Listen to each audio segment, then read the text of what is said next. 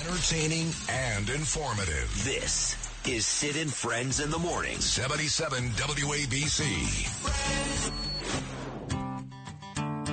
It feels like a perfect night to dress up like hipsters and make fun of our exes. It feels like a perfect night for breakfast at midnight to fall in love with strangers. Yeah. I guess you found out my daughter's a Swiftie. You know, my son, this is unbelievable, is going to turn 15 next week. The day after Thanksgiving, 24th, Gaby will be 15. My daughter is 19. I'm so proud of her. So is Danielle. What a great kid, smart kid, second-year law student in Europe. She does like Taylor Swift, but she got a great head on her shoulders. And again, we're very, very proud of her. We miss her. She'll be home sometime between Christmas and New Year's. So she's calling us live this morning from the UK. She is Ava Caroline Rosenberg. Ava, it's Dad. How are you? Hello. Good morning. Good morning. How are things, Ava, in the UK this morning? Well, it was raining a lot and very gloomy, and now it's sunny out. So you get like 4 seasons in one day. It's great. I know. The last time me and Mommy were in London, it was the same thing. There was one day, I swear, for your birthday trip last year, we had 4 seasons in one day, which is, it's a beautiful place. It's a charming place, and you're lucky. I mean, look, you're about a 90-minute fast train ride away from London. And we're only a couple of days removed, Ava, as you know, from a very, very, very large, I think the biggest in the world, pro-Palestinian rally right there in London. There. I was in London when it was happening, actually. And you were there? Oh, yes. I was not at the rally. Of course not at the pro-Palestinian rally, but I was in London. I've been in London, actually, for the past 2 weeks because I had last week off. And the day of the pro-Palestinian protest, I saw there are delivery drivers with the flags on their motorcycles and kids had the flag wrapped around themselves. It was very intense. I mean, I wasn't there at the heart of it. I only saw, I guess, protesters who were going home and stuff. I didn't see actually a large group of people together because we obviously avoided that area. Right. But it was very disheartening for me because I was with some Jewish family friends. So we were all just shocked, and not even shocked at the protest, but the content of the protest, the fact that there were people who were trying to resemble or replicate the headbands that Hamas wears and signs that had the swastika in the Star of David.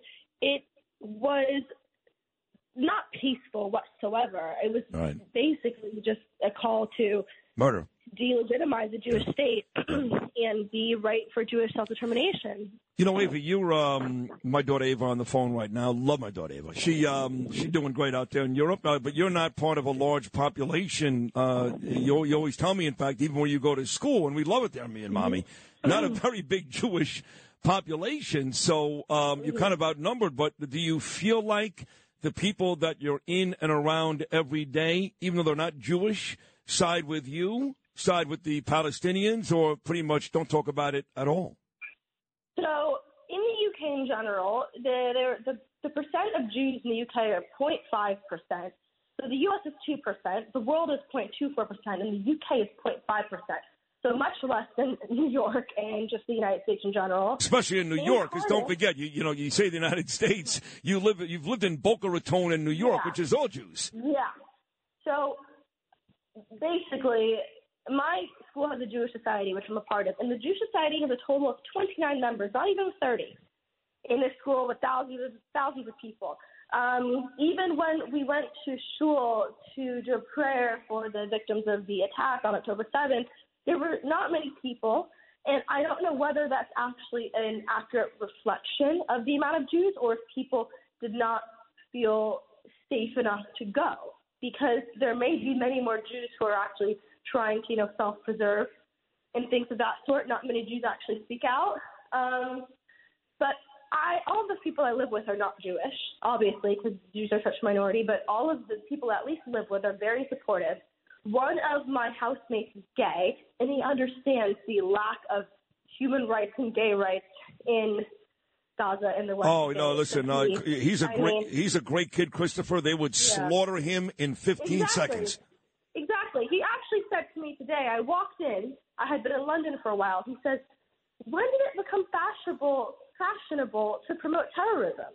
So my housemates actually wanted to put up an Israeli flag. My housemates asked me about getting a menorah. So the people I'm living with are lovely. That's awesome. So put it that way. Now, obviously, in the whole of Cardiff actually has a lot of Arabs and it's very Muslim, and there's no issue with that because I don't generalize. I actually did meet a Palestinian a couple weeks ago, the weekend of Halloween. And the thing I've learned most about this whole situation is that the antagonizers tend to not even have any ties to Judaism or Islam.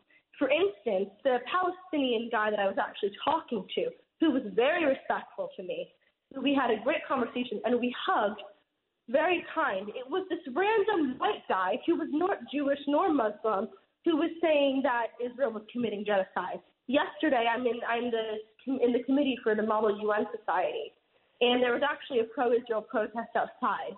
And the people who are visibly Arab were showing seemed less upset than this random girl in my class who was not Jewish or Muslim, but white, Christian, British. So what's crazier to me is that people who actually have nothing to do with this and who have no knowledge, and they suddenly think that they're military strategists. They suddenly think that they are international human rights lawyers. They have the most to say about it. And that's what makes me angry. That, and, I had a discussion last week when I was heading to the train to go home, and you said, Dad, I want to talk to you about Israel. I said, okay, uh-oh. And I think you're upset with me because, and that's fine, you didn't think I was sympathetic enough to the Palestinian people. I'm not remorseful. No, I don't take any of that back. Oh. That's okay. Listen, so I that think is... you're actually misconstruing my words. Okay, well, then you tell me how you felt. Yeah. I said children because I have empathy for all children of the world and all children who are born into war zones, which is completely out of their control. Now, who people decide to become is in their control. So I don't have sympathy for someone who decides to be a terrorist, who decides to be hateful or anti-Semitic, but I do have sympathy for someone who has no choice over where they're going to be born or brought up and is born into a place where they're either going to be indoctrinated to be a terrorist or die because their government is not doing anything for them.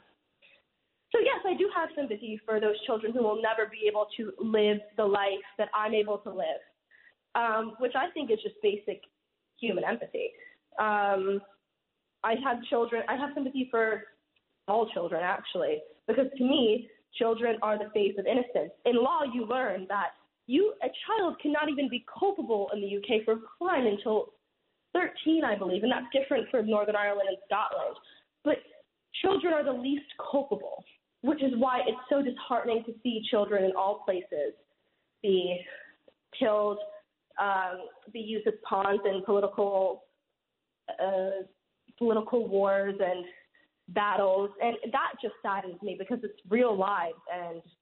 And the way that Hamas is basically using their people as human shields. The Al-Shifa hospital, one of their headquarters is there, and there are children in that hospital who are not able to get to be treated for because Hamas is stealing fuel that the Israeli government is trying to give to Al-Shifa hospital. I mean, it's absolutely horrific. So, yes, I do have sympathy for the babies in the ICU unit who are, being treated badly by their government. I'm very proud of you. You know the whole thing, about the stealing of the fuel. You're all over this story, and your sympathy there, I think, is well placed. I remember when Mommy and I went to visit you in London last time, you guys were upstairs in the hotel room or something, and I was getting a kick out of it, Abe. I was down in the lobby, and I was watching the BBC, And I remember being struck about how similar it was to the United States. I think at the time they were, lame-basting Boris Johnson like they would do to Donald Trump, and there was a mayor in some city who was in all kinds of trouble. And I remember watching it. I remember going, I could be watching NBC News in Brooklyn, but I'm just wondering, the local news, the BBC, your local news in London, in Cardiff, do they seem to sympathize with either side? Is it pretty much the majority of the coverage, or does London have enough going on by themselves? So the BBC sucks. I completely condemn the BBC. I wish I could say worst words right now. The BBC was one of the first news outlets to blame Israel for shooting a rocket at a missile into a hospital in Gaza when it was really the Palestinian Islamic jihadists who had misfired. So, I mean, after that, the BBC is completely illegitimate to me. And they are definitely biased. Actually, when we saw everything going on at the protest, the BBC only reported really about the counter-protests from some far-right, alt-right people, and they never showed any images of the protesters wearing Hamas headbands or images of the anti-Jewish rhetoric and anti-Zionist rhetoric. So they are greatly biased, and I don't watch the BBC. I don't look at the BBC. I try and corroborate my sources. And I think something else I want to talk about. Yeah, we're running out of time. We only have 60 seconds, Ava. Go ahead. I'm sorry. I think it's important for people to understand the actual meaning of genocide. People are throwing that word around like it's a football. For genocide, there has to be an actual intent. There has to be an intention, not random, to wipe out a whole ethnic group, okay? And when the IDF is trying to weed out Hamas to embed themselves in civilian areas, that is not genocide. That's the realities of war, which is terrible. Real genocides are when the Jews were killed by the Nazis. Real genocides are what the Native Americans experienced, what the Rwandans experienced, what the Cambodians experienced, the Armenians. And that completely undermines genocide that actual people have gone through. The Palestinian population has risen in the past year. The Jewish population continues to decline. So people need to stop throwing the word genocide around like a football. Ava, you were awesome today. Come home already. We miss you. When are you coming home? December 19th. December 19th. Come back again, Ava. You were really, really terrific. That was a great job. I'm proud of you. I miss you. I love you. Thank you.